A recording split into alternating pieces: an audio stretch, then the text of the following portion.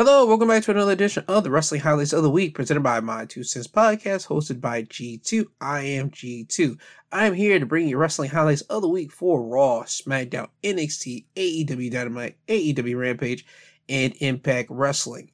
Now, without further ado, let's start the show.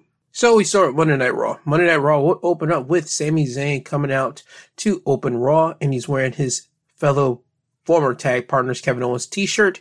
Kevin Owens is on Monday Night Raw. Sami would mention that and how their tag team had to break up.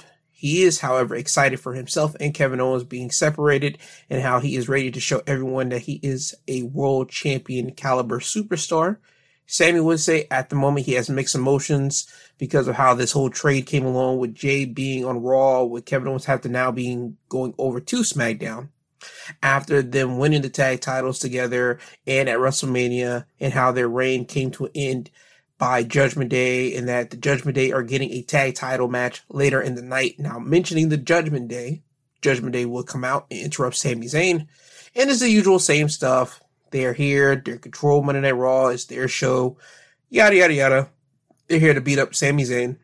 So, Judgment Day would surround the ring, and as they're surrounding the ring, out comes Jey Uso with 2 chairs to make the save. So when Jey Uso comes in the ring with the chairs, he will hand 1 chair to Sami, and now they're in the middle of the ring. Judgment Day would see this. Judgment Day would get off the apron, and they would retreat. Now, there was a moment there where Sami has his chair in his hands, and Jay's like circling the ring to make sure Judgment Day gets off the apron, and I swore for a moment I thought we were going to have another Royal Rumble situation where Sami was going to crack Jay in the back the same way that he did Roman Reigns, because Sami did say earlier that he had mixed emotions about all of this, but that did not happen. Sami would drop the chair after Judgment Day would retreat. He would look at Jay and he would leave the ring. Now, we would go to commercial break. We go to the backstage. Jey Uso goes to find Sami. He asks Sami, is he all good? Sami would tell Jay, listen, I'm happy for you, but I'm having some mixed emotions right now because of Kevin Owens not being here, and it's basically because you're here and how you're tag team champions and me and Kevin are not. And again, Sami's in this mixed emotions right now. He just tells Jay that he needs some time. Jay would move away from Sami. Sami would like do a little flip out moment. He'll push over a ladder, yell backstage, and once he gets that out of his system, he goes to find Jay and say, listen, I just needed a moment. I kind of lost it there. I don't mean what I say. Listen, I'm genuinely happy for you. Truly. And you ask Jay, are we good? Jay would hug him and say, yeah, man, we're good.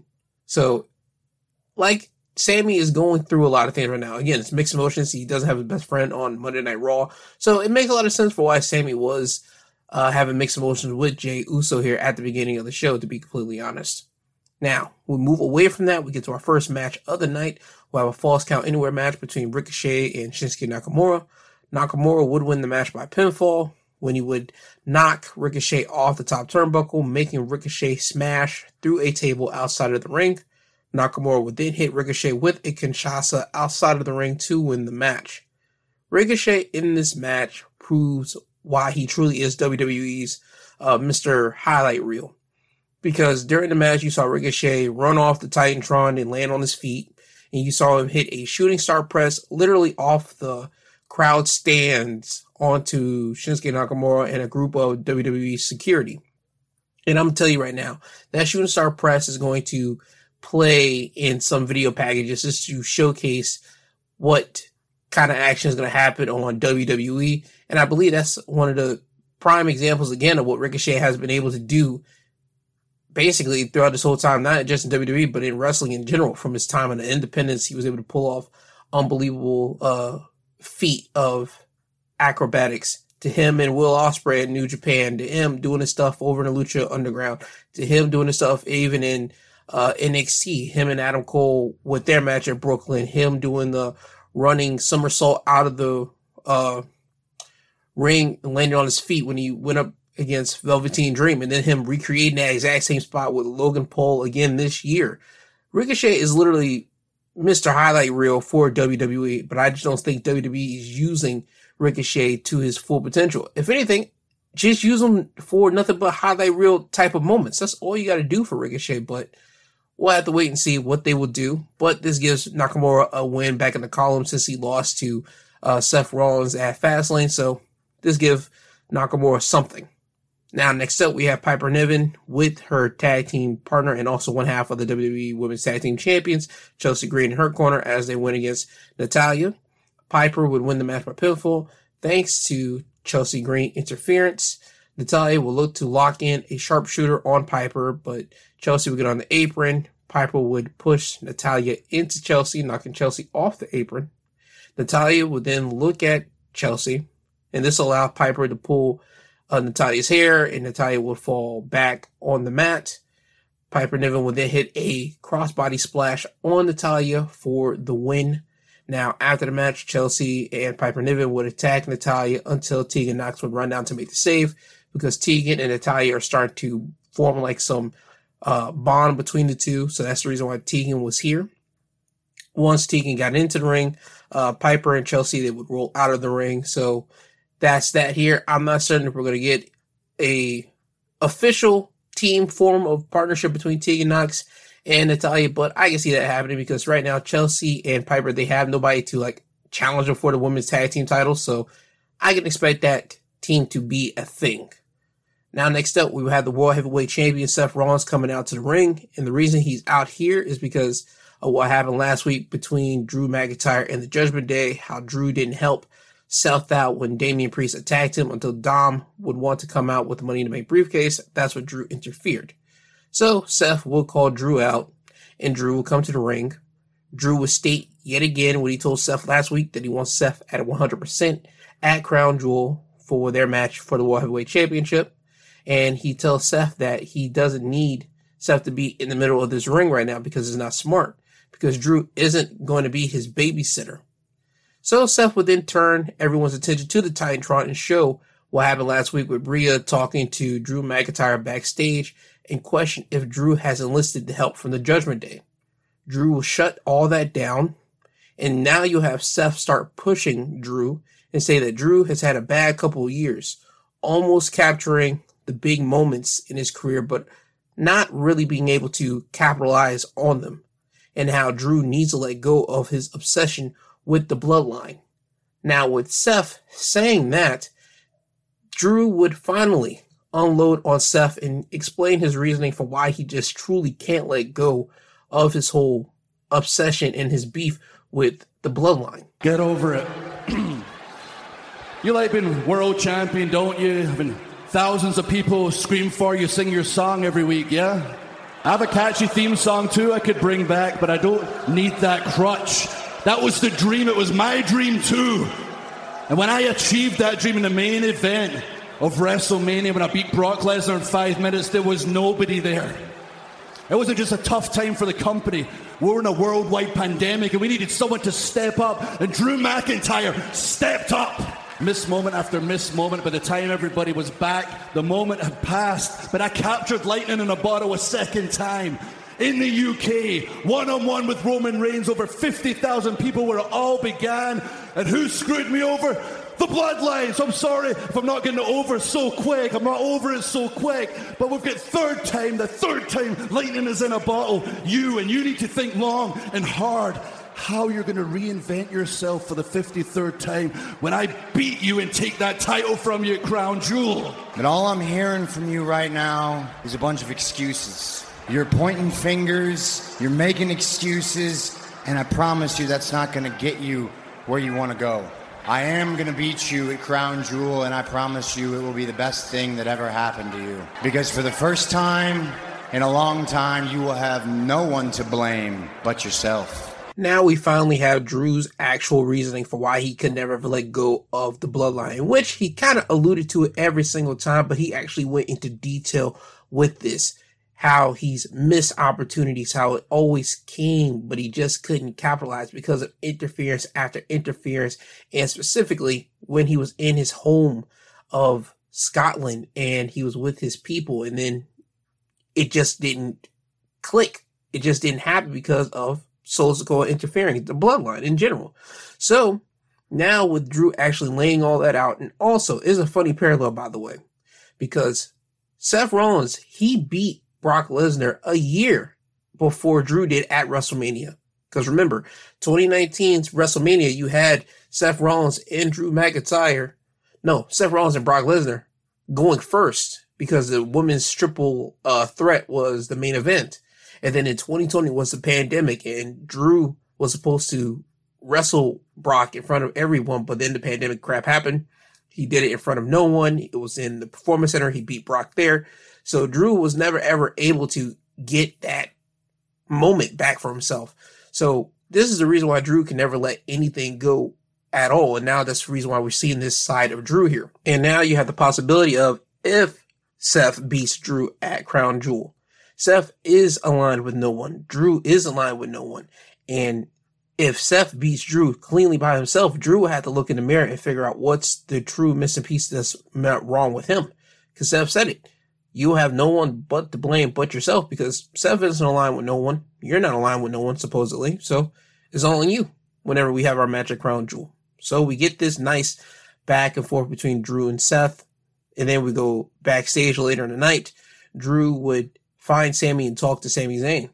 Drew would say that he wanted to commend Sami for doing the work after leaving the bloodline and having people in the locker room turn from not trusting Sami into trusting him, unlike Jey Uso, who just pops up on here and asking for everyone's automatic trust. Sami would thank Drew, but tells him that he knows what Jey is feeling because he knows how hard it is for anyone just to leave the bloodline behind. But he knows how Drew feels, but he admits Seth was right about leaving the bloodline in his past. Drew would tell Sami that he can't know how Drew feels because he was never world champion, and he never knows having the weight of the company on his shoulders. So Sami would take umbrage with this and challenge Drew to a match next week. Drew would accept. So next week on Monday Night Raw, we have Drew McIntyre going against Sami Zayn. Now, next up, we have Ludwig Kaiser with Giovanni Vinci in his corner going against Johnny Gargano. Ludwig Kaiser would win this match by pinfall thanks to interference from Giovanni Vinci. Johnny Gargano would hit Willow's Bell, then one final beat on Ludwig Kaiser. And as Johnny made the pin, Giovanni Vinci would poke Johnny in the eyes as the referee was at the count of 2. Johnny would then leave the ring and attack Giovanni Vinci. This would have Vinci get away from Johnny and run into the ring. Johnny would give chase, and this allowed Ludwig Kaiser to hit Johnny with a running enziguri, then finish him off with a flatline DDT combination. So Ludwig Kaiser gets a win over Johnny Gargano thanks to Giovanni Vinci. Now, next up, we had the women's world champion, Rhea Ripley. She comes out because she has a match with Shayna Baszler. They have their match, but it will end in a no contest because Nia Jax, Raquel Rodriguez, and Zoe Stark would all get involved. And Zoe Starks will be the last woman standing on top. So Zoe Starks has some momentum. Now, later in the night, Rhea Ripley will walk into Adam Pearce's office and start demanding some order from Adam Pearce, trying to get Rhea Ripley's women's division back in order. Adam Pearce will tell Rhea that at Crown Jewel, Rhea will be defending her women's world championship in a fatal 5-way against Shayna, Raquel, Nia, and Zoe. So we have that match now being made for at Crown Jewel. Now, next up, we have the Intercontinental Championship matchup. Gunther going against Bronson Reed. This was just big guys just going at one another. Gunther versus Bronson. Gunther would retain his championship by pinfall by hitting a powerbomb. And yes, an actual powerbomb, not one of those powerbombs where the big man's already on the second turnbuckle and Gunther or somebody goes underneath him and just grabs him by the legs and like powerbombs him. No, Gunther actually does the traditional powerbomb on Bronson Reed to win the match after hitting him with a clothesline and a big body splash. As I said, Gunther, Bronson Reed, just two big guys slugging it out with one another. Solid match. I feel that it got really, fans, really got into it towards the end because you got the big superplex moment between Bronson and Gunther, and people thought, oh, the ring might collapse. The ring wasn't going to collapse with Gunther and Bronson. It's just that those two guys, you see the size of them, and you just had the idea that the ring might collapse because you saw how the ring collapsed with former big men. But these two guys, when you think about them, from Bronson and Gunther, comparing them to a Big Show, Mark Henry, and a Brock Lesnar, those guys that actually made the ring collapse, it wasn't going to happen here. But it was a nice moment for the fans to at least hold their breath. So again, Towards the end of the match, I feel that the crowd got more into it, but it was still a solid match between Gunther and Bronson Reed for the Intercontinental Championship. Now, we go over to our main event for the Unified Tag Team Championships. It is the Judgment Day's Damian Priest and Finn Balor going against the champions, Cody Rhodes and Jey Uso. The Judgment Day would win back their Tag Team Championships thanks to Jimmy Uso interfering. When there was absolute chaos happening around the ring, Cody Rhodes was taken out by a razor's edge by Damian Priest, so he was out. Jey had to fend off both Finn and Priest. He hit Finn with a spear, Priest with a spear, and as Jey would go to the top turnbuckle, Jimmy would appear and pull Jey and then hit him with a super kick. Jimmy would then roll Jey into the ring, and this allowed Finn to hit a coup de grace on Jey Uso to win back the tag team titles for the Judgment Day. So the Judgment Day are all together once again. They have gold, every single one of them. Rhea, the Women's World Championship, dominate the NXT North American Championship. Finn and Damian Priest back the tag team titles. And also Priest, he still has the Money in the Bank briefcase. So Raw ends with the Judgment Day having fireworks pop off in the back, and they're standing tall. So we will have to see what this means for Judgment Day, and do they have an alliance with the Bloodline? But more of this will be revealed, hopefully. Now, with that being said, that was your Raw wrestling highlights of the week. And now we move over to NXT. And on this episode of NXT, it was all about building up for next week's and the week's after's Halloween Havoc special edition of NXT. Because next week will be part 1 of Halloween Havoc, and the following week after that will be part 2 of Halloween Havoc. For part 1 of Halloween Havoc, we will have Lexis King, formerly known as Brian Pillman Jr., who'll be making his debut next week on Halloween Havoc. So we get that announcement here on this episode. Now I'm about to get into what actually happened on the episode as in wrestling related. We'll have the Bada Bing, Bada Boom Tag Team Battle Royal, where you have all the tag teams in NXT battling out in the Battle Royal, where the last 2 tag teams will have to face off against one another in a tag team match. Now, the last 2 tag teams technically were Chase U and the Creed Brothers, because the Creed Brothers would eliminate Humberto Carrillo, but the referees didn't see the elimination because they were busy with OTM and the Brawling Brutes battling outside of the ring. So this allowed Humberto to slide himself back in the ring, and Angel Garza and Humberto would throw both the Creed Brothers out of the ring towards the referee's position. So the referee would see the Creed Brothers outside the ring, and they would say that they have been eliminated. So the final 2 teams would be Chase U, which consists of Andre Chase and Duke Hudson, going against Humberto and Angel. Now, they will have their tag match up here, and Thea Hale and JC Jane will come out to cheerlead for Chase U. Chase U would win the match by pinfall, thanks to the Creed Brothers interfering. When Angel Garza and Humberto Carrillo were looking for a powerbomb on Andre Chase, but Brutus Creed would get down to the ring apron and get the attention of the referee, and this will allow Julius Creed to pull Humberto out of the ring, and Andre Chase will execute a pinning Hurricane Rana onto Angel Garza for the win. So now Chase U will be facing off against the NXT Tag Team Champions, the Family, next week on Halloween Havoc. Now, next thing to happen would be Carmelo Hayes would come down to the ring, and Carmelo will still be on cloud 9 from last week's interactions with legends, hanging around with John Cena, winning his match last week against Braun Breaker, and having his moment with The Undertaker. Then Baron Corbin would come out and start hating on Melo. Corbin would say that since Melo's acting like a fan, he needs to be out there with the fans. So you get this jab from Melo and Corbin for a little bit, then Dijak will come out. Dijak will say that he plans on beating them later tonight to become the number 1 contender for the NXT Championship. Then you will have Ilya Dragunov appear on the Titantron and tell the 3 men that he'll be watching their match later tonight. But before Ilya would go away, he would say that Cody last week, before he left his duties as NXT interim general manager for the night, he turned their triple threat match tonight into a fatal 4-way match. And out would walk Trick Williams, who will be the 4th man in this matchup. Now you have Melo in the ring looking surprised. Dijak and Baron will try to stir the pot with Melo and Trick, saying that Trick is stabbing Melo in the back. You have Baron trying to tell Melo that your boy did all of this without your knowledge, he did this for himself. He went into business for himself. And now you see Melo having to face the Trick, but then Melo had to calm it down, saying, you know what? I know this man. I know me. You're not going to get me off my game. We're going to do this the right way. And you get this moment of Trick and Melo just staring at one another. And then Baron and Dijak, they will try to attack Trick and Melo. They do so, but Trick and Melo, they get the better of Baron and Corbin, and Dijak throw them out of the ring.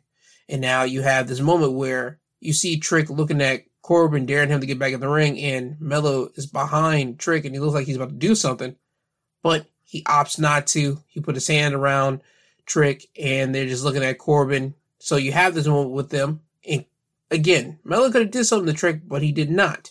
So we'll have to wait and see what will happen, because later in the night, you would get Melo talking to Trick, and he would say that you did ambush me out there. I thought that the plan was for you to go after your North American title. I go after the NXT championship. We grab our respective titles.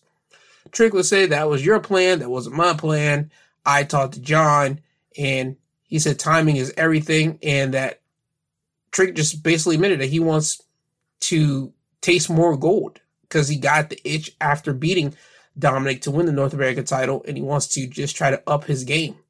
So you have this. Trick would convince Melo that, hey, both of them are still boys. They're cool. It's just, it is what it is at the moment. And it's going to be the exact same because they're boys. This is not going to tear them apart. Melo said, you know what? You're right. But I'm going to do anything that I can to get that championship back. And you know this. Trick would say, hey, that's all right, because at the end of the day, it's still Trick and Melo gang. So you will see them both dap up. Trick will leave out, and Melo would just look as Trick leaves out. Because this will play into something later in the night, because Trick would get attacked backstage. We would not know who attacked Trick Williams because we see him just laid out on the ground. Melo will walk up and start asking for medics, trying to see who is around to try to get medics out there and look after Trick. So we have this moment, and we get told that Trick is being sent to the medical facility. So now Trick will not be in this Fatal 4-Way match, and it'll be right back to the triple threat match. It'll be back to Dijak, Baron Corbin, and Melo, where the winner will be going against Ilya Dragunov on the second night of Halloween Havoc. So we will have to wait and see who will win that match at the end of NXT. Now, after all of this that I just said, our next matchup will be the NXT Breakout Tournament between Carmen Petrovic going against Jada Parker. Carmen would win the match by submission using the Code of Silence on Parker. So Carmen advances and now has to face Lola Vice next week in the semifinals of the NXT Breakout Tournament. After this, we will have Tegan Nox with Natalya in her corner going against Lyra Valkyria. Lyra would win the match by pinfall with hitting a spinning heel kick. Now you will have the women tag team champions Chelsea Green and Piper Niven coming down to the ring by the end of the match. They would distract Tegan a little bit.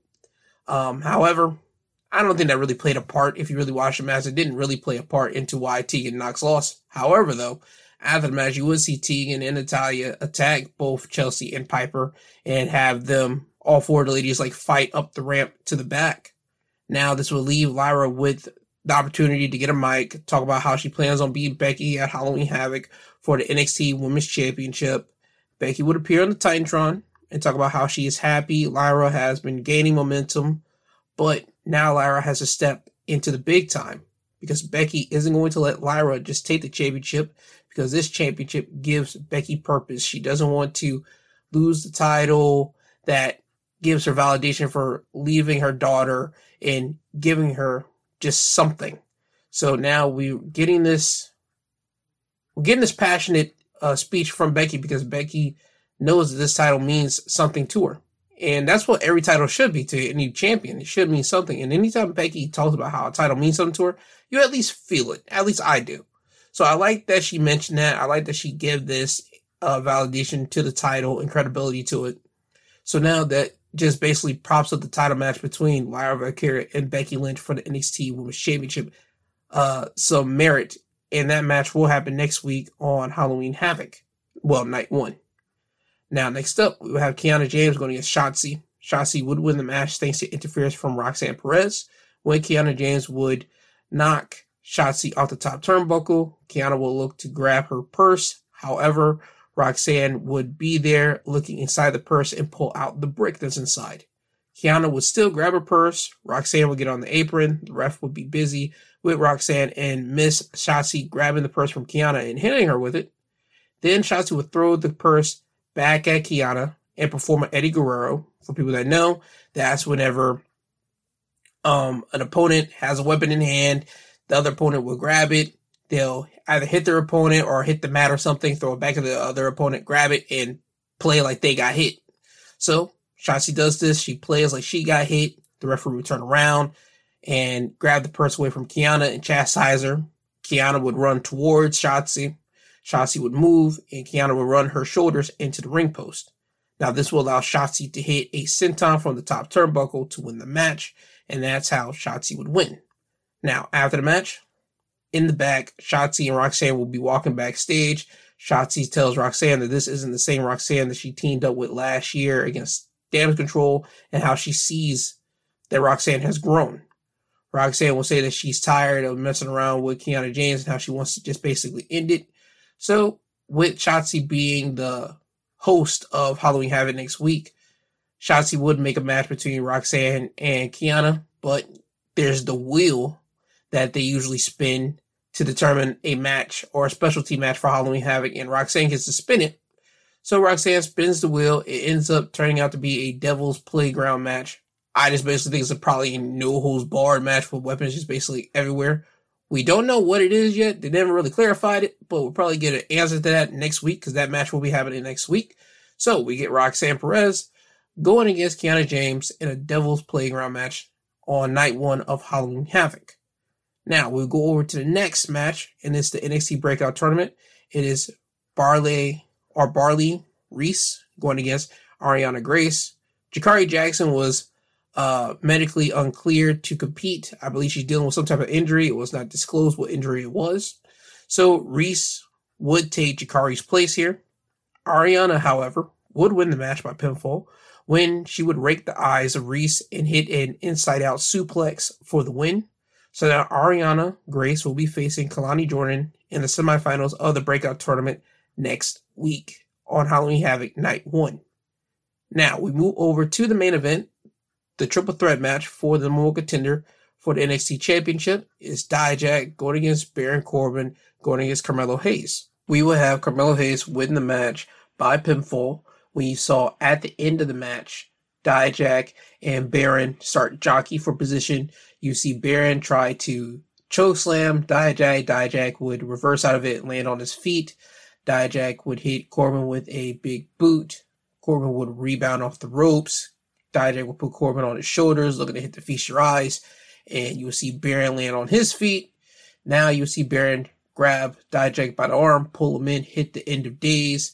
And as Baron's about to go for the cover, Carmelo would hit Nothing But Net on Corbin. And you will see Carmelo pin Dijak to get the win. So, Carmelo Hayes will be going against Ilya Dragunov in 2 weeks' time at Halloween Havoc Night 2. So we get Melo versus Ilya, number 3. I think it's going to be a good match, but again, we have another week to see what's going to happen, see what's going to go down, because we still have the mystery of who attacked Trick Williams to make him not be involved in this matchup to crown the number 1 contender. So we can see next week some problems between Melo and Trick, or somebody probably accusing Melo of taking Trick out. I suspect that.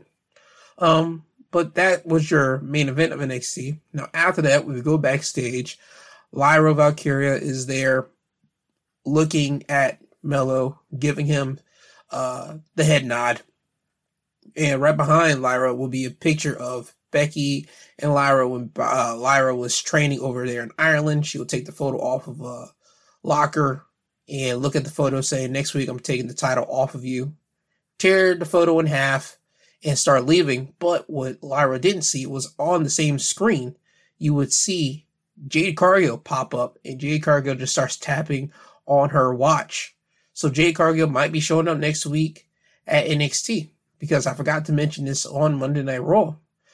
Jade Cargill did appear on Monday Night Raw when Becky would go into Adam Pearce's office, and Jade Cargill would appear, and those two would have some words, and Becky would leave. So, as I've said, we have no idea where Jade is going to pop up. We don't know if Jade's going to be on Raw, be on SmackDown, be on NXT. But just having that mystique of when Jade is going to pop up, when Jade is going to actually execute and actually target and hit someone, that's the anticipation that everybody wants to see, because that will dictate her course of where everybody's basically going to see from her. So we'll have to wait and see. Maybe it'll happen next week. Maybe it won't. Well, time will tell. Now with that was your NXT wrestling highlights of the week. And now we turn over into AEW Dynamite. Dynamite would open up with Jay White with Bullet Club Gold in his corner, going against Penta Zé Romero, who would have Alex Abrahantes in his corner. Jay White would win the match by pinfall, thanks to interference from Bullet Club Gold. Austin Gunn, he would get on the apron to distract the referee. This allowed Juice Robinson to hit the left hand of God on Penta, while Juice is still holding his TJ Maxx ring. And this would allow Jay White to hit the Blade Runner on Penta for the win. After the match, Jay would get a mic and start running down MJF for not coming to the ring to try to get back his precious Triple B belt, and not having three other guys to accept Jay White's challenge of an 8-on-8 matchup. Juice would then take the mic and say that after he wins the Dynamite Dozen Battle Royal in the main event, he will be facing MJF next week, and he will take away the one last thing that MJF has right now, and that's the Dynamite Diamond Ring, and MJF will be left with nothing. Now, after Juice says this, we go backstage. Renee Paquette's with MJF. MJF would say point blank he didn't go out there like every other schmuck that's a good guy, because it's a numbers game. 4-on-1, he got his butt kicked, so that's the reason why he didn't go out there. But he does say that he will be at commentary in the main event, watching the Dynamite Dozen Battle Royal. Now we will go to the Acclaim walking up on MJF, and again, Max Caster, he's trying to get MJF to accept the Acclaim's help in his business with Bullet Club Gold. MJF would still decline because he doesn't like Max Caster being a creep to him. Max Caster would say, you know what, here's the deal. I will win the main event, and then next week, when me and you face one another, and I beat you, then you can put a ring on it. Max Caster he has a love affair for MJF, and they're playing on to their whole Twitter deal that Max has been doing for like some years with MJF. And again, MJF will just find Max creepy, and he will just walk away. So we'll see what happens in the main event with the Dynamite Dozen Battle Royal. Next up, we have Emi Sakura going against Hikaru Shida in a women's championship eliminator match, meaning that if Emi Sakura would win, she gets a shot at Hikaru Shida's AEW Women's Championship. But that does not happen. Shida would win the match by pinfall, hitting the katana for the win. So Shida, so far right now, has no other woman to challenge her for the AEW Women's Championship. But it was a solid match against Emi Sakura. It was still playing on the whole teacher versus student, because Emi helped train Shida in her way of becoming a professional wrestler. So you still got that story between the two ladies. And again, Shida, she puts on good matches. So Shida and Sakura, they had a good match here. Now, next up, we will have Adam Copeland backstage with Renee Paquette. Adam will talk about his relationship with Christian, and once again, talk about why he came to AEW, because he wanted to finish his career out with Christian. And he talks about how when he was in talks with Tony Khan and how the deal was coming together, every time it was coming together more rapidly, quicker and quicker, it seemed that Christian would start being distanced from Adam. So we have that, and Adam would say that Christian still holds on to the fact that people always saw Adam as the leading guy, whatever it was those two, whether it be Adam and Christian or E and C. So I'm glad he was able to use E and C, because that was their like little nicknames in WWEF at the time. So he was able to play on that, and he was able to talk about how he always was seen as the leader, but that was never ever his intent. And he was the guy that had to push Christian because He talks about them being young, how they entered into a writing contest that the winner would get free wrestling training. Adam wrote into it. Christian did not. Once Adam got training a year later, he had to push Christian into becoming a professional wrestler. And basically, Adam is saying that if it wasn't for him, Christian would probably be as an IT guy somewhere, and that Christian probably still holds a little bit of resentment because Christian would never ever be the guy to take the leap of faith, and Adam was always that guy. Fast forwarding on, Adam would say point blank he's not going to be fighting Christian. He's not going to do it, but he will be there for him once Luchasaurus and Nick Wayne drops Christian because he knows that's going to happen. Now, here's my thing with this. Adam knows good and well, and I don't know why they're doing this. I think this is playing into whenever Adam officially turns into a heel, because I see it coming somewhere down the line. Adam played into the fact saying that Christian talked about how they, as in the other company, put a rocket onto Adam's back, and Adam never ever tried to say that wasn't true, or how the other company looked at him as the greater guy in the team. He never ever actually said, I saw from Christian's vantage point. He never ever gave Christian any type of validity, because everybody in the world has seen it. Everybody saw it. Everybody's seen it. Everybody even said that the WWE or another company put like Edge, Adam before Christian, and how Christian had to basically leave so he can basically be his own man. So Adam gave no validity to that. So this is another reason why Christian is basically upset with Adam. And I like how they just didn't acknowledge that. At least Adam didn't. So again, this whole deal between Christian and Adam, I like where they're going with this. Adam did say that he's not going to fight Christian. He's not going to fight him for the TNT title, which I believe that's going to eventually happen, because it always does. So it's going to be a real nice, I like the way in which we're going to get to that, basically what I'm trying to get with. But that was the gist of Adam's backstage with Renee Paquette.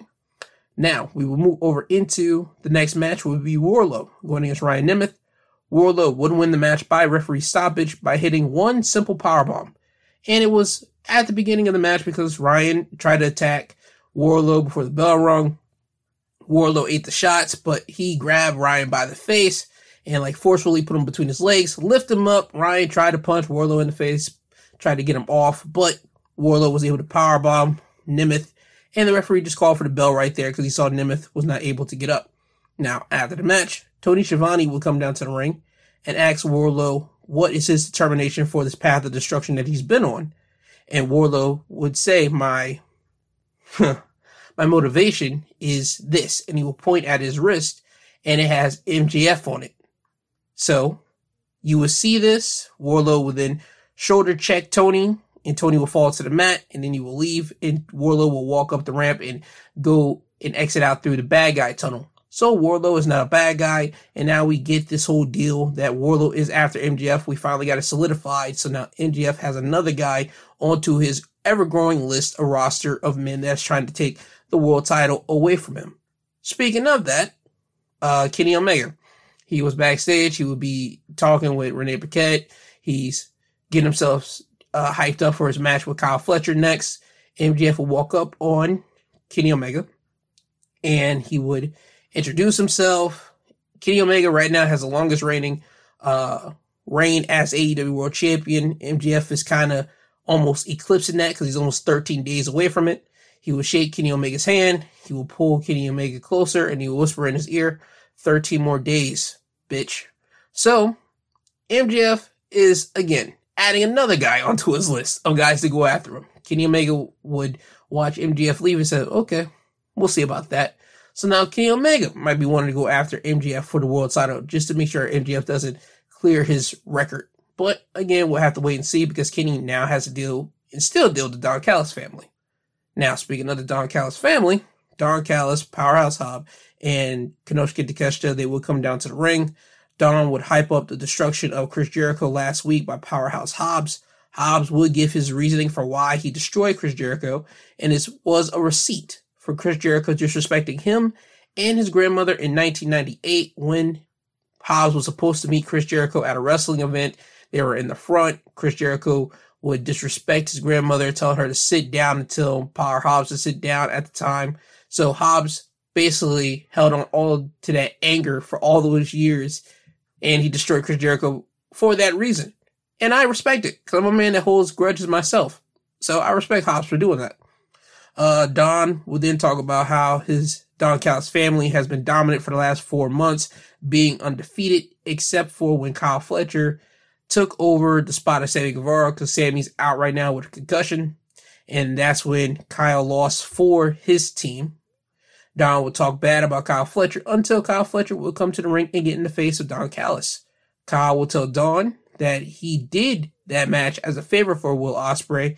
And yeah, sure, he might have been the weak link on that team at that time. However, he has another shot against Kenny Omega, and that he doesn't need help to beat Kenny Omega tonight.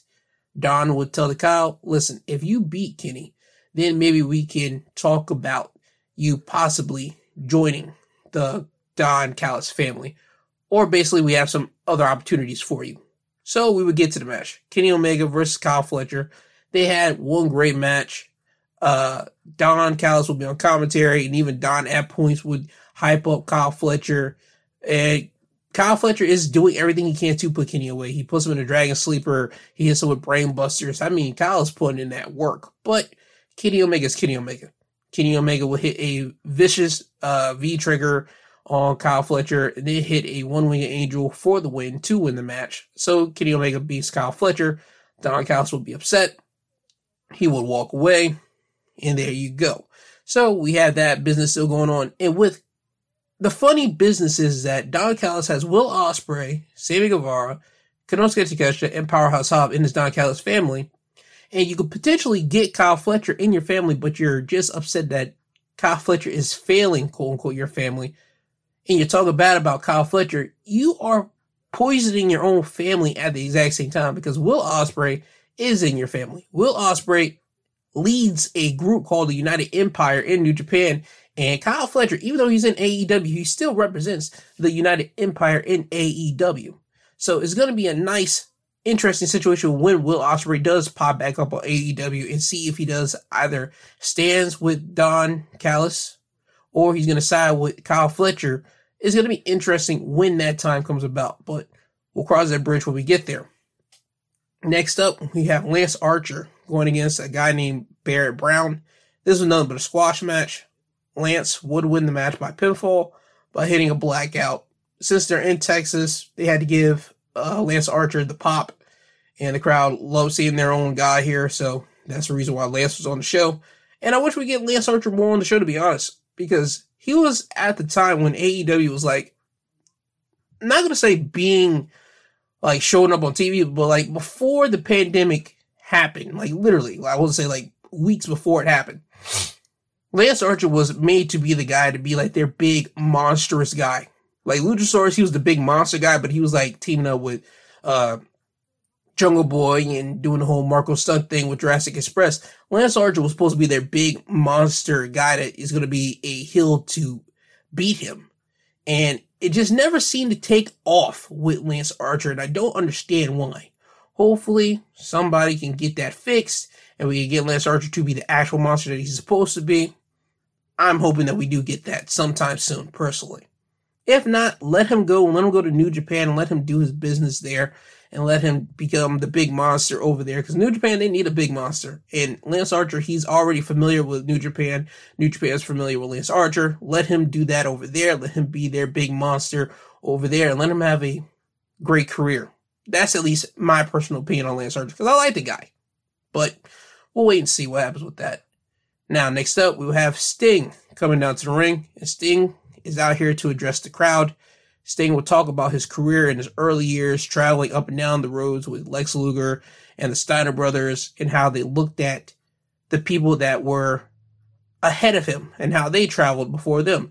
He will talk about Dusty Rhodes, Hulk Hogan, and Ric Flair, thanking each one of those guys because they all taught him something.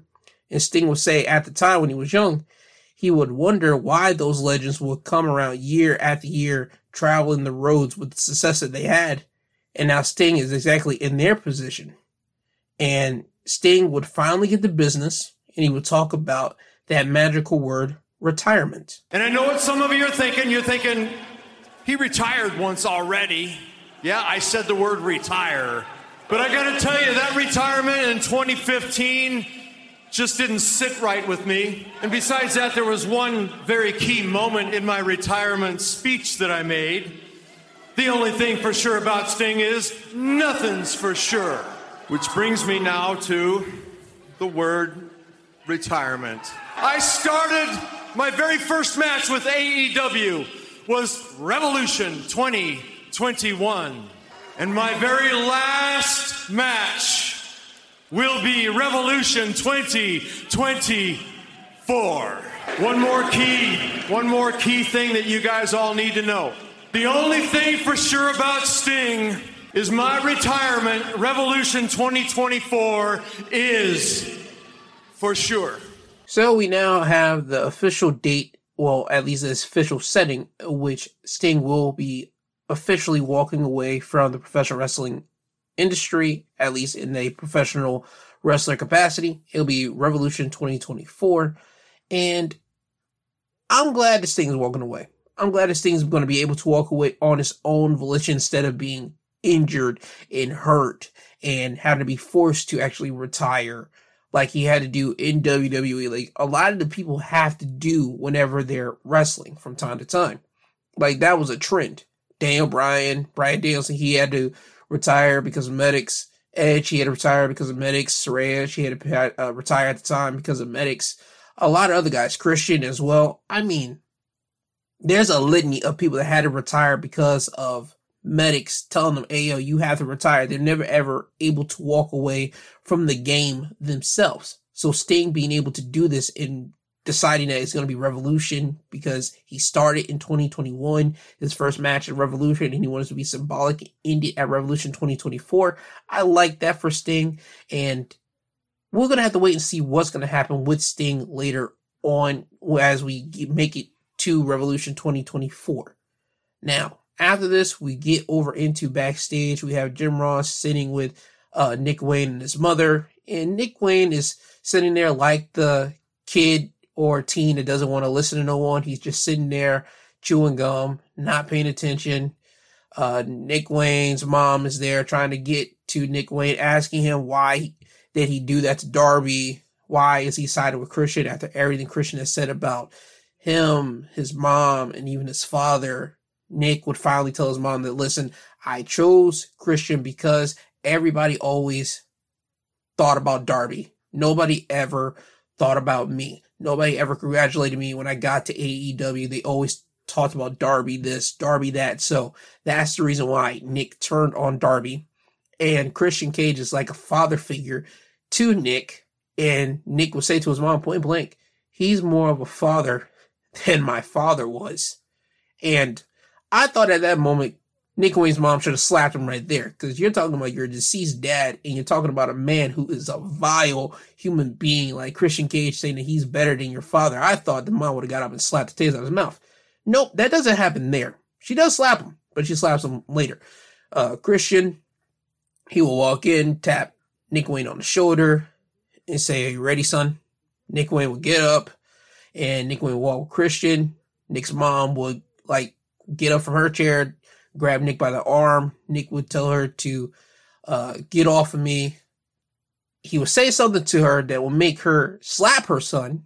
And then Nick would say the following words, you're dead to me. And Nick would walk away. Christian would say, don't you abuse him. How dare you? And he would walk away and say, you should have picked up the phone. And he shuts the door as Nick's mom is trying to get after them. So Nick's mom would stand there and she would hear thumping behind the door. And once you open the door up, you see Christian Cage on the floor. You see Darby Allin there beating up Nick Wayne, and they make it to the stage in front of the people. Nick Wayne is being beat up by Darby. Christian and Luchasaurus come out to help Nick Wayne out. But then you see Sting come out there. Darby's still working over Nick Wayne on the stage as Luchasaurus and Christian's trying to beat up Sting, but Sting's beating up both of them. And at the end of it, you see Darby Allin and Sting in the ring as Christian, Luchasaurus, and Nick Wayne, who now has a chipped tooth because he's bleeding from the mouth, is right there on the ramp. And I see right now where like the match is basically going to happen at Full Gear, at least from my vantage point. I think we're going to have a trios match. I think we're going to have Christian Cage, Nick Wayne, and Luchasaurus going against Adam Copeland, Darby Allin, and Sting. I think that's where we're leading that down to, because Adam has been tied with Nick Wayne, Luchasaurus, and Christian since he's got into AEW, and this only been so quickly since he's been in AEW. I can already see that match literally being for him. Sting, Darby, they have history with Luchasaurus and Christian because they screwed over Darby from his TNT title match at WrestleDream. And Nick Wayne, he screwed him at WrestleDream as well. So again, all these factors, I can see that being a match at AEW Full Gear. Again, the trios match, Sting, Adam Copeland, Darby going against Christian Cage, Nick Wayne, and Luchasaurus. Nothing has been officially confirmed yet, but that's just my personal opinion. I think where we're leading this storyline to. Now, when we get to the main event, Dynamite does in Battle Royal. MJF will be on commentary. And as fate would have it, Juice Robinson and Max Caster would be the last two guys in the ring. Max and Juice, they're doing their business. They're battling it out. And at one point, you see MJF being attacked by Jay White on commentary. And they're fighting on the stage, going back and forth. MJF will get the better of Jay White, and then he would take up his AEW World Championship. He would raise it up in the air. He would wait for Jay White to get up. He would try to run over and hit Jay with it, but Jay would clip MJF right in the nuts with a low blow. And now, this would distract Max Caster, who saw this in the ring. He looks at the action, and then he wants to get back to Juice Robinson because now he remembers, oh yeah, I got a Battle Royal to win. And once he turns back to look at Juice, Juice has his TJ Maxx diamond ring on his finger, and Max Caster would turn Juice around. Juice would hit Max with the left hand of God with the ring on his finger, and then he would toss Max Caster out of the ring, and Juice Robinson would win the Battle Royal. So now, next week on Dynamite, it'll be for the Dynamite Diamond Ring, MJF versus Juice Robinson for that ring. And I'm glad that they ditched the quarters deal, because right now what's going on with the Jewish community being attacked and all that stuff that's going on there in the Middle East. I'm glad that they just switched it up and introduced Juice having this phony baloney ring on his finger to knock people out. I appreciate that, and I think a lot of people appreciate that, but also you got to remember the sins of MJF. I think that is going to play into the big role of MJF's whole redemption arc, and everybody that's basically going to try to be teaching MJF a lesson, because MJF has been a prick for the last 4 years of Dynamite or AEW's existence. So I think now with MJF kind of being still everybody's scumbag, I think now that this story that they're teaching or telling with MJF, I think now the sins of what he has done in his past are really going to be coming towards him, especially with the guys that's after him. The Jay Whites, the Juice Robinson, the Samoa Joe, the Kenny Omega, and especially the Wardlow. The sins of his past are basically going to be coming to bite him in the ass. It's coming.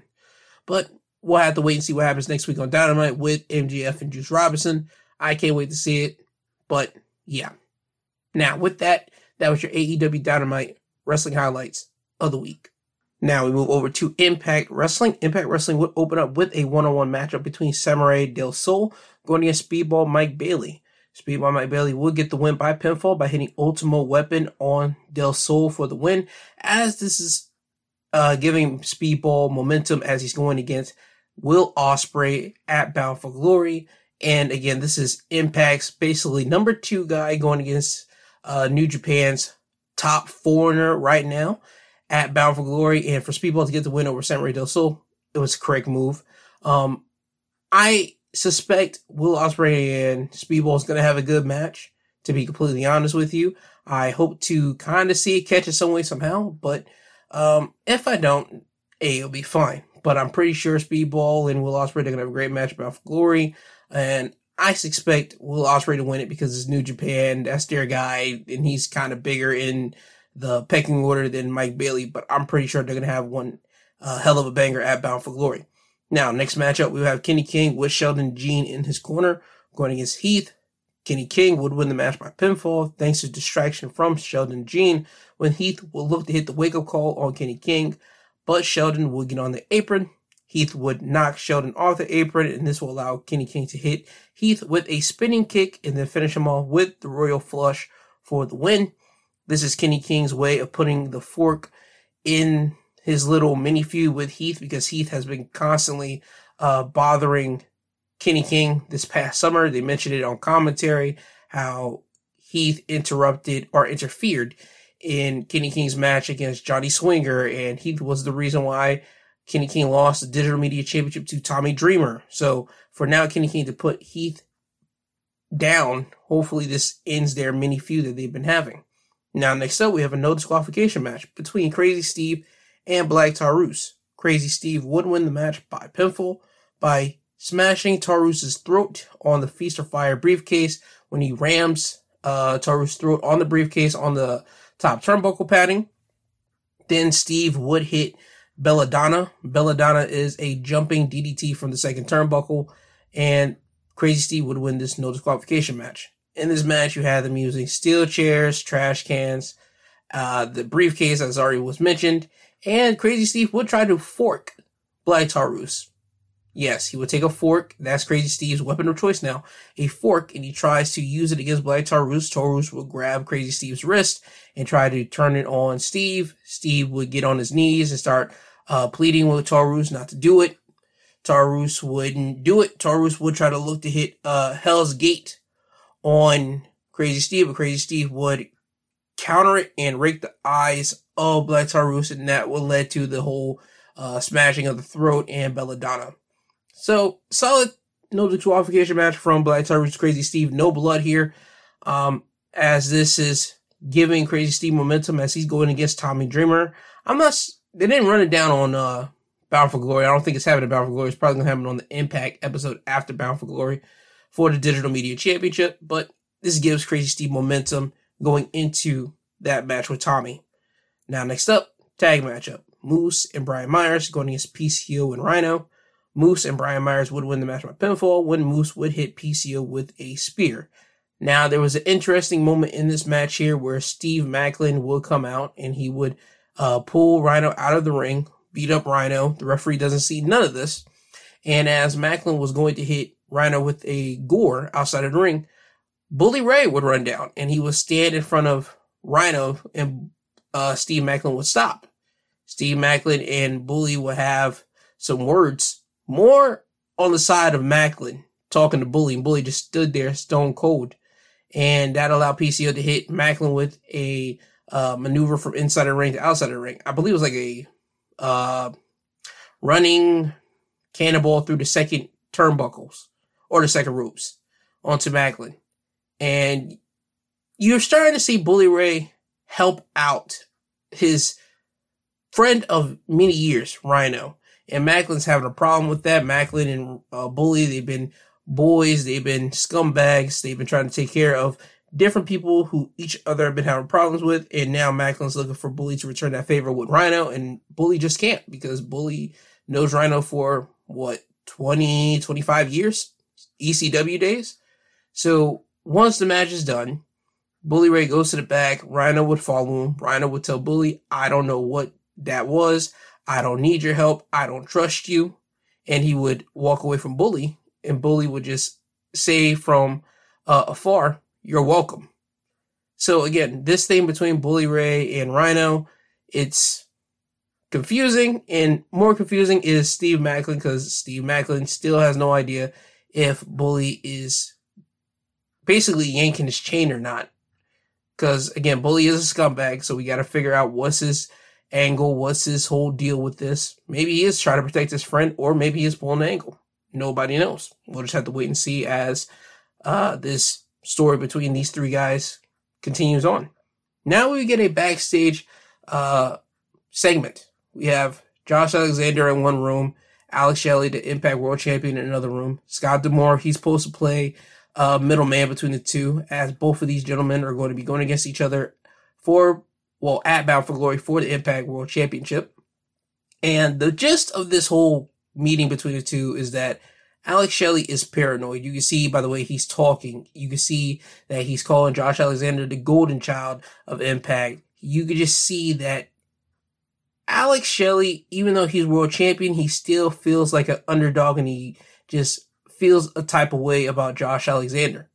Josh Alexander, he comes off in this smooth, calm, collected, because he is a former Impact World Champion. He mentioned to Shelley that, listen, I've held on to that title longer than anybody in the company's history, and I know what you're feeling. You're feeling the pressure, and everybody can see it. You're cracking, and I'm worried about your mental state here, because Shelley would try to throw out that Josh was trying to get out of the match by getting himself not 100% earlier in this whole conversation of the meeting. And once Josh Alexander would say that he's worried about Alex Shelley's mental state, Shelley would say, talk to me straight up like a man. What are you trying to say? Josh Alexander would tell Alex Shelley point blank, I think that you are a transitional champion. And deep down, you're telling yourself that. And to be honest with you, you are a transitional champion. So Alex Shelley would get up, he would leave his room, and he would go to find Josh Alexander. And once he does, he would run directly towards Josh, and you would get a little bit of a brawl. It wasn't much. You just see those two just like on the couch trying to fight one another. Scott D'Amore, he would get in, break it up between the two, and he would tell Alex Shelley he got to leave. Alex Shelley would say, that's bullcrap. You are constantly picking his side over mine. So again, this goes into the whole golden boy scenario that Alex Shelley is saying for Josh Alexander, the way that Impact is looking at Josh Alexander. And to be honest, Josh Alexander is Impact's golden boy. He's been with Impact, I would say, before the pandemic happened, I'll say late 2019, early 2020. No, he was already tag champions with Ethan Page at that time. So mid 2019. And he's been just like their good hand guy. If they need a good match from him, you go to Josh. You need somebody that's reliable on the card, you go to Josh. You need a good technical wrestler who can carry a match for 30 minutes, 40 minutes, even an hour, the way that he did with himself and TJP for the X Division Championship, you go to Josh Alexander. I mean, Josh is the guy for Impact, and he's literally their number one. And as I said earlier in this Impact conversation, Speedball Mike Bailey's number two. You can see that they're doing the exact same thing that they did with Josh Alexander with Speedball. So I guess since Josh Alexander probably winning it from Alex Shelley at Bound for Glory, the Impact World title, but if he doesn't, Alex Shelley probably doing some dirty Dick Dashley heelish move to win and retain the Impact World Championship. It's something that could happen too, and I'm all for it. Either way, they're gonna have a great match as well. I personally do not care who's gonna win it, because I'm pretty sure whatever the outcome is going to be, is going to be at least entertaining for what's coming up next with Impact Wrestling out of Bound for Glory. Now, on to the main event, tag team matchup. The Impact Knockouts champion, Trinity, teaming up with her challenger at Bound for Glory, Mickie James, going against Savannah Evans and Giselle Shaw. Trinity and Mickie James would win the match by pinfall when Mickie would hit the Mick DDT on Savannah after Mickie and Trinity would hit a combo of strikes onto Savannah. Now, after the match, you will see Trinity and Mickie, they hug each other. They worked well in this matchup, but as Trinity was trying to leave, you see Mickie hold on to the knockout sidle, and Trinity would turn back to look at Mickie, and you just get the stare down between the two ladies. As I said, they're going against one another at Bound for Glory, and just like the Josh Alexander situation, which I didn't mention this, Mickie James had to forfeit her championship this year. And that will lead to Trinity winning it off of Deonna Purrazzo.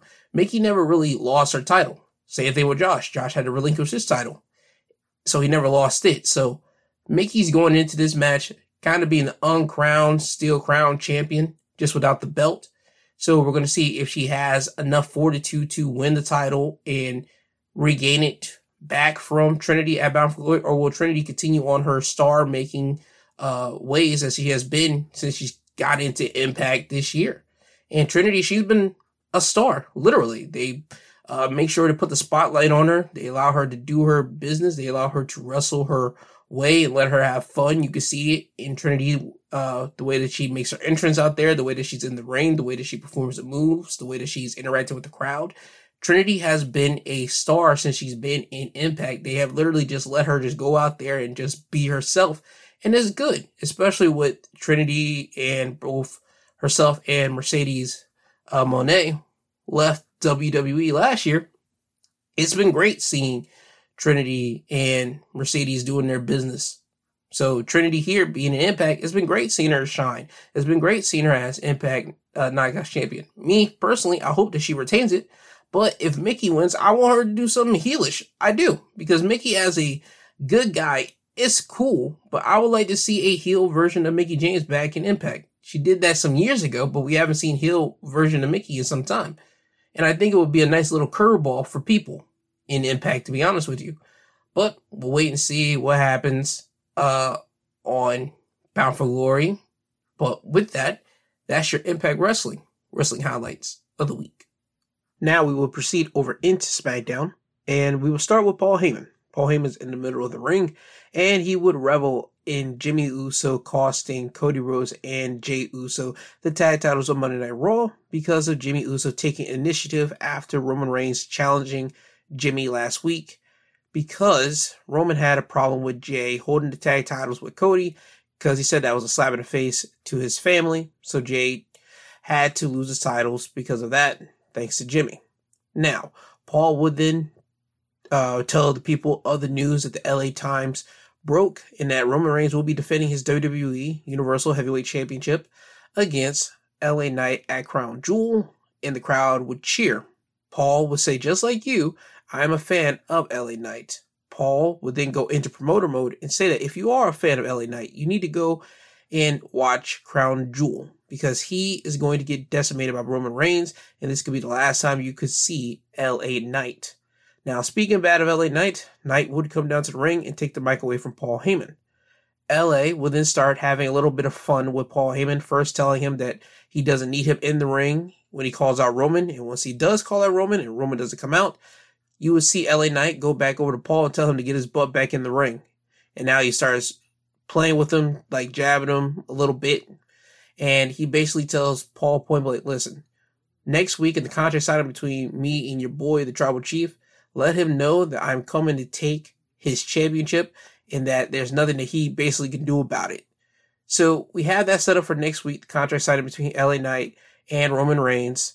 And again, LA Knight, this whole segment was just basically having fun with Paul Heyman, and he just radiating basically Stone Cold Steve Austin, like the era where Stone Cold was messing around and just jabbing with commentators and announcers, anybody that he could mess with in the ring and backstage. So that's what I felt from this. LA Knight, again, he is radiating stardom. You can see the star in him. That's what the fans been wanting for some time, and we're finally getting LA Knight in that big picture, this big spotlight. So I'm glad to see that.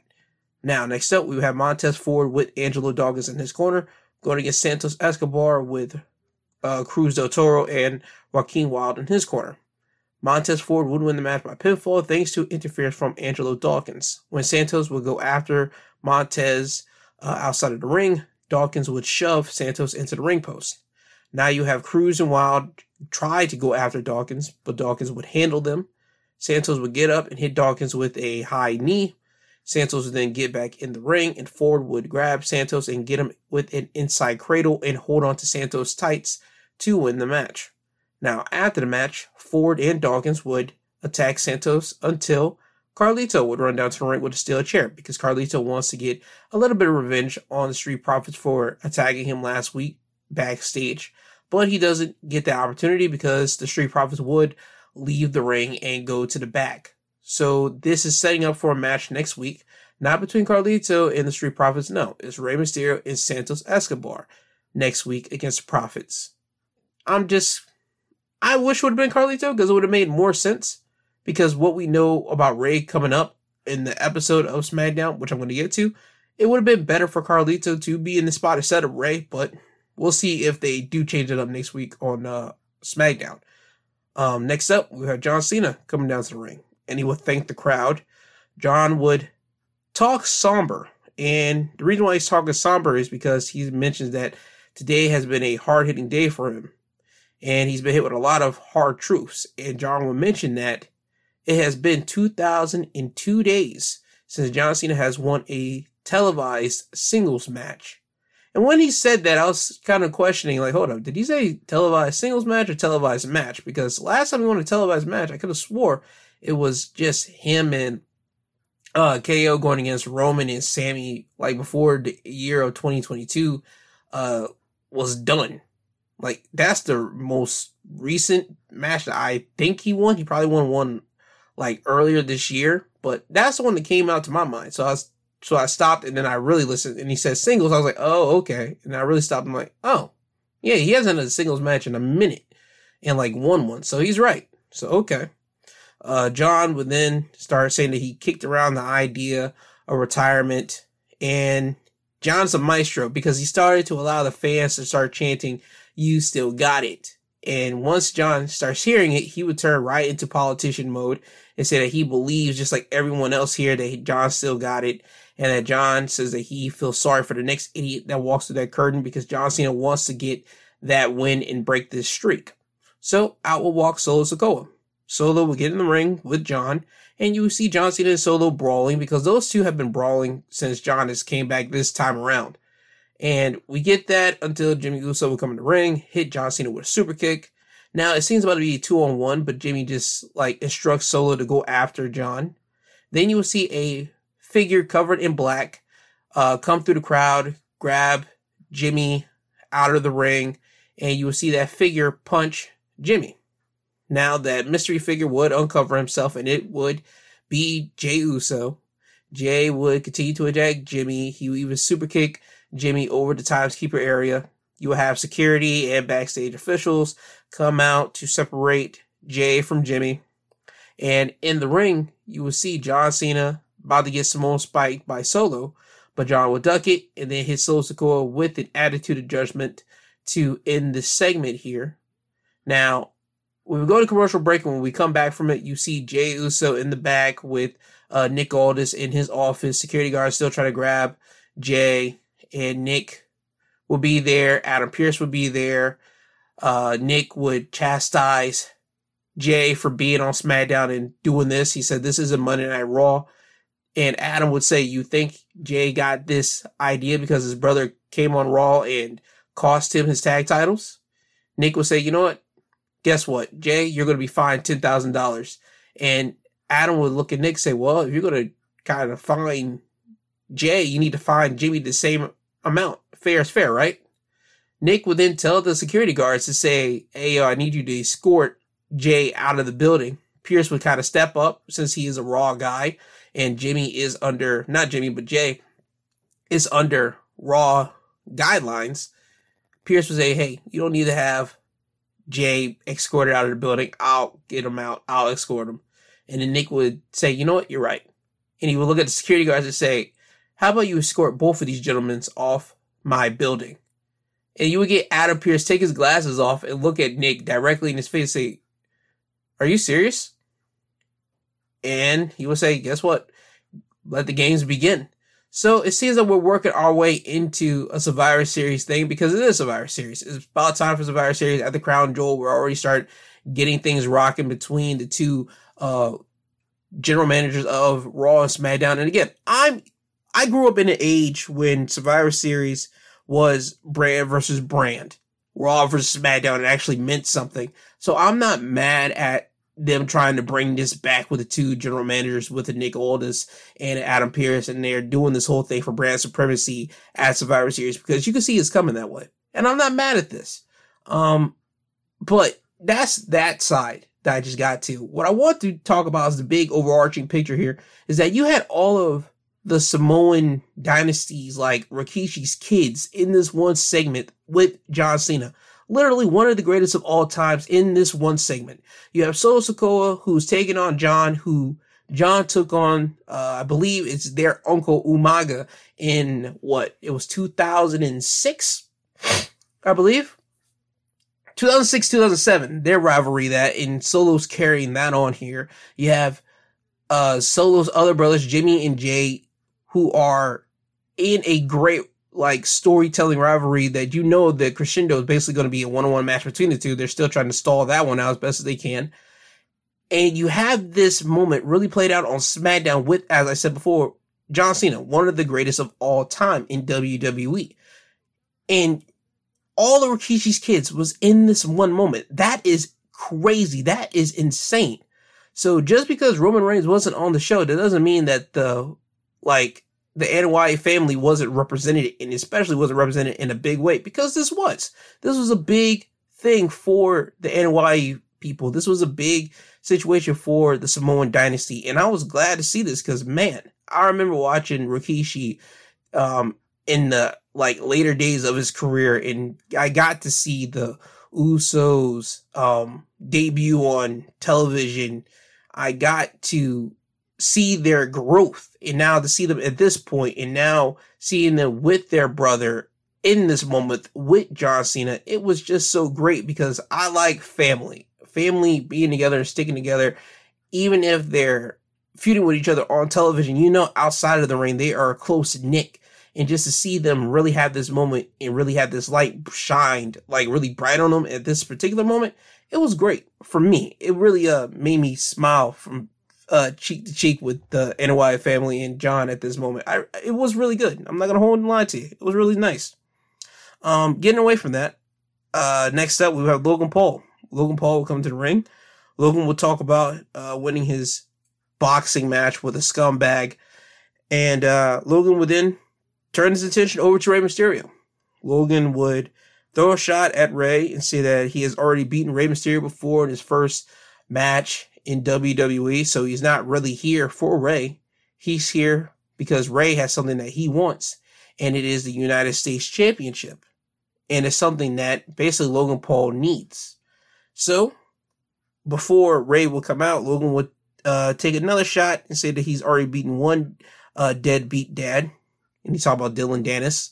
So now it's time for him to beat up another deadbeat dad. And then that's when Rey Mysterio will come out. Rey would tell Logan, just like Dominic, Logan has passion and natural athletics. And just like Dominic, Logan is indeed arrogant. Rey will say that he has plans on humbling Logan, and he would accept Logan Paul's challenge for a match for the United States Championship at Crown Jewel. You will get Logan Paul and Rey shaking hands, so that match has been made official. Now, as I said earlier, Rey Mysterio will be teaming up with Santos to go against Street Profits next week. I wish it would have been Carlito, because now you got Rey about to pulling duty next week with tag team matchup. And if he gets injured, then that's kind of Rey has to go into a match against Logan Paul injured at Crown Jewel. And that won't be good. I just want to try to decrease the idea of Rey getting hurt. So why have Rey wrestle? Just have him be off to the side, managing for Carlito and Santos. And you could just have Logan Paul pop up next week and trying to pop Rey in the face if you want to do that. Not have Rey actually in a match. Preserve Rey Mysterio. That's all I'm trying to get at here. Preserve him so him and Logan can have a great match at Crown Jewel. Because even though I don't like Logan Paul personally, I can respect that he's doing what he's doing in WWE, especially with all the money that he is basically making outside of the WWE. Because, as I said before, I don't like the guy. I don't. But you got to respect his business acumen. You see him with, as he said, he got a multi-million-dollar hydration company in Prime, which, again, if you go to see some stores and try to buy Prime, the bottles, those are about $14, $15. I'm like, yo, dog, that is insane. You're beating out Gatorade prices, and people are buying them for their kids. So, hey, man, he got that working for him. He does the boxing deal, and guess what? He's making lucrative money there. He doesn't have to be in WWE, but he's here. And when he's in WWE, guess what? He shows out. So I got to give the devil his due. I might not like him personally as a person, but his business acumen and what he does, it works. So for him to be here, and in the last outings that he's had in wrestling rings, he's had great outings. Him versus Seth was straight. Him versus Ricochet was straight. His tag match of him and Miz was straight against the Mysterios. And then him and Miz, SummerSlam, I believe was last year, straight. And then him and Roman, last year at Crown Jewel, was straight. Logan Paul, he's going to do a good match with Rey. I just wish that they would preserve Rey so he would not get injured. That's just my whole deal. But hopefully they do. Maybe someone will listen to this and probably understand my reasoning and say that the kid's probably got a point. So maybe, who knows? We'll see next week. Next up, we have a tag match. Dragon Lee and Cameron Grimes going against Grayson Waller and Austin Theory. Theory and Waller would win the match by pinfall, with Waller hitting a rolling flatliner on Grimes, and then Theory would hit an A-Town down for the win. So we're still giving Austin Theory and Grayson Waller the A-Town down under. Their time in the light. I'm cool with that because I like both of the guys. I like Grayson Waller a lot. I mean, he's a guy that could talk his butt off, and also he's just a guy that has a lot of charisma. And he's also a capable wrestler too. So I like seeing that from Grayson. Theory, I don't know what's up. It's just some reason that it's just everything that he's done beforehand, it just didn't work. It just seems that this move right here with Grayson, they're trying to rub some Grayson Waller like stuff onto Theory. Hopefully it works. I really do, because I like Theory as a wrestler. Maybe he probably needs to change himself up as a character and turn probably good guy, and then he could probably work. Maybe. I don't know. But let's see what happens more with A-Town Down Under. But that's just what we got here. Now, we move over into our main event for the WWE Women's Championship match. It is Charlotte Flair going against the champion Io Sky with Damage Control in Io's corner. Io would win the match by pinfall thanks to Damage Control interfering, when Io would go for her patented moonsault, but Charlotte would counter it by kicking Io in the face. Charlotte would spear Io and then cover her for the pin. Now, as the referee's making the count, Bayley would put Io's foot on the bottom rope. The referee would stop his count when he sees the foot on the rope. Charlotte would know that Bayley did something, so Charlotte would leave the ring and start going after Bayley. Charlotte would attack Bayley, throw her over the commentary table, and as this is all going down, the referee would watch this. Inside the ring, he would miss Dakota Kai sliding Io Sky the WWE Women's Championship. So when Charlotte got back in the ring and she ran over to Io and hit her with a spear, she would execute the spear but knock herself out in the process because Charlotte's head would collide with the championship. Now this will allow Io to pin Charlotte to retain her championship and still become champion. After the match, you have Io and Bayley attack Charlotte, and they would do so until a returning Bianca Belair would run down to the ring and make the save. Bianca Belair would go after both Bayley and Io, and Bianca would look to hit the KOD on Io. However, Bayley would pull Io off of Bianca's shoulders and let Io leave the ring. Then you would see Bianca grab Bayley and hit her with the KOD, and SmackDown will end with Damage Control retreating to the back as Charlotte and Bianca stands in the ring looking at Damage Control. Now, I had no problem with this ending. Io should not have lost to Charlotte. Yes, we're going to continue to give Io some bad guy wins because she is a villain. Bayley is a villain. Bayley is an annoying villain, and that's her job. It just seems that Bayley is not trying to become champion, at least right now. Her whole thing is to try to keep the championship within Damage Control and keep it on her girl, Io, and just be that managing piece, that supportive member, the supportive person on the team to make sure everything goes the team's way. And I have a feeling when the time is right, Bayley will be cashing in and try to ask for a championship match against Io because she has constantly been helping Io retain her women's championships. Now, with the idea of Bianca being back, I'm glad for that. I'm glad that she had her rest because Bianca for certainly needed her rest because she's been carrying the women's division for a long period of time. I believe since legit last year and probably even the year before that, she was carrying the women's division on her shoulders.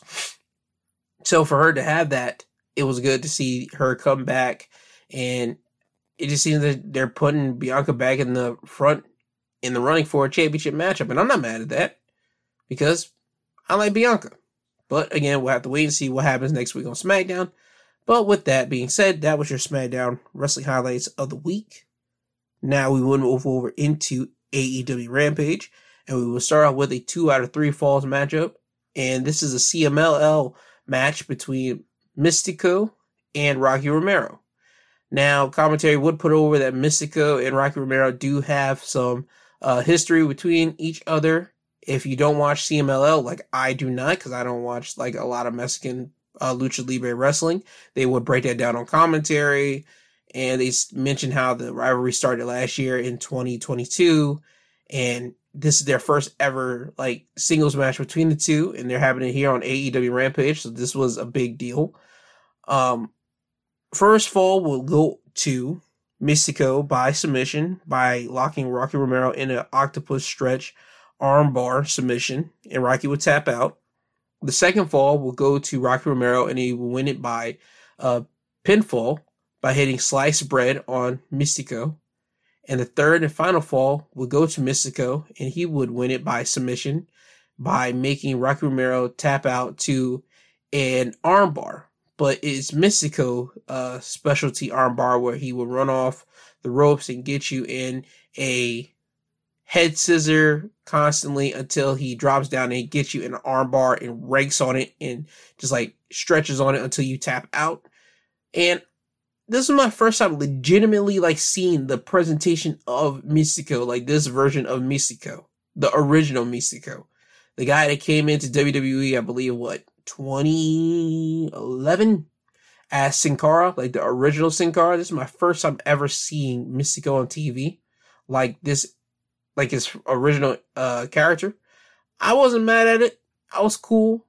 That doesn't mean I'm gonna be watching CMLL like that, but it was cool seeing Rocky and Mystico. They had a good match on Rampage. Hopefully, we get more of Mystico on AEW. We get more of the CMLL relationship wrestlers on AEW. And especially, it's crazy because when you think about it, I do know this about Mexican professional wrestling. CMLL and AAA do not work together. Those are the two big Lucha Libre brands over in Mexico.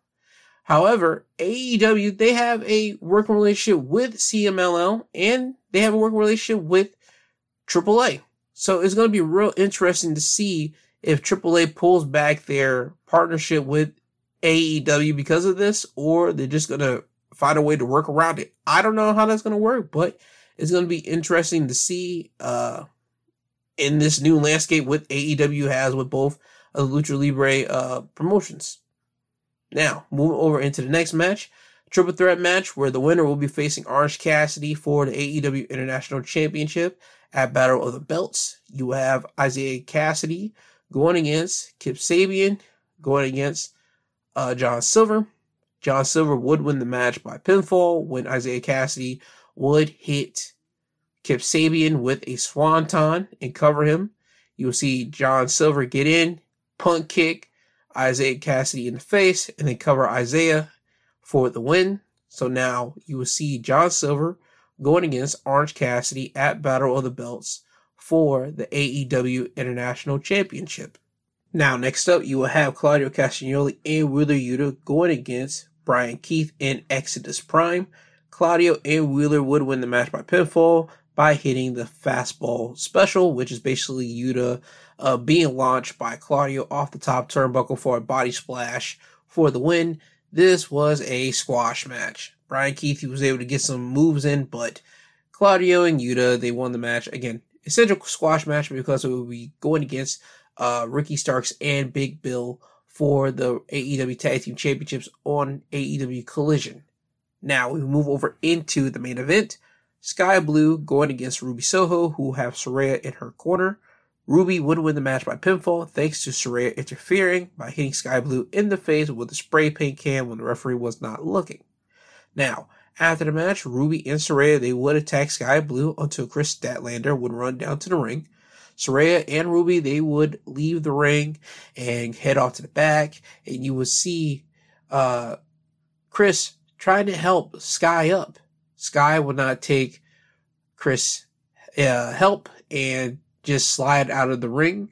And again, you're starting to see a different style, a different way Sky has been acting since Julia Hart misted Sky in the face. And again, you start to see her become more mean, more malicious. And it's just something that people did not expect from Sky Blue. But again, whenever a member of the House of Black sprays the mist in your face, you kind of should expect that kind of outcome. A new version of yourself. Something is now becoming different from you. And we're getting that out of Skye Blue, a more aggressive and angry version of Skye Blue here. Kris Statlander, she just doesn't know what to do, but I can see Skye Blue making the adjustments and actually going full heel on Kris Statlander sooner rather than later. Now, that would be your AEW Rampage, and this is the end of the show. I want to thank everybody for listening to the podcast. If you want to listen to my Sunday episode, which will be dropping tomorrow, I advise you to, because I'll be talking about any and everything that happened in the world this past week. I think you will enjoy it, and I think you will find something educational about it. Hey, that's only if you want to do that. And if you haven't listened to my midweek episode where I talked about Halloween candy, you guys need to get your medical supplies. Well, medical supplies, I mean like your coughing syrups and cough drops and all that kind of crap, because as I said on that episode, which you can listen to, people are starting to get sick, and it's time for that, because especially now with Halloween, now your kids or you might even be going out. Those sicknesses, those things will be coming up, and I don't want you guys to get sick. So please, if you haven't listened to my Wednesday episode, you'll hear me talk about all of that, and I talk about how you should get yourself prepared and all that good stuff. But yeah, if you don't want to listen to those two things, hey, you can just listen back next week for next Saturday's episode of Wrestling Highlights of the Week, where I'll be back here talking to you guys about everything that happened in professional wrestling in that week. So with that, this has been the Wrestling Highlights of the Week, presented by My 2 Cents Podcast, hosted by G2. He's I and I am him. I love you all. I'll see you guys soon.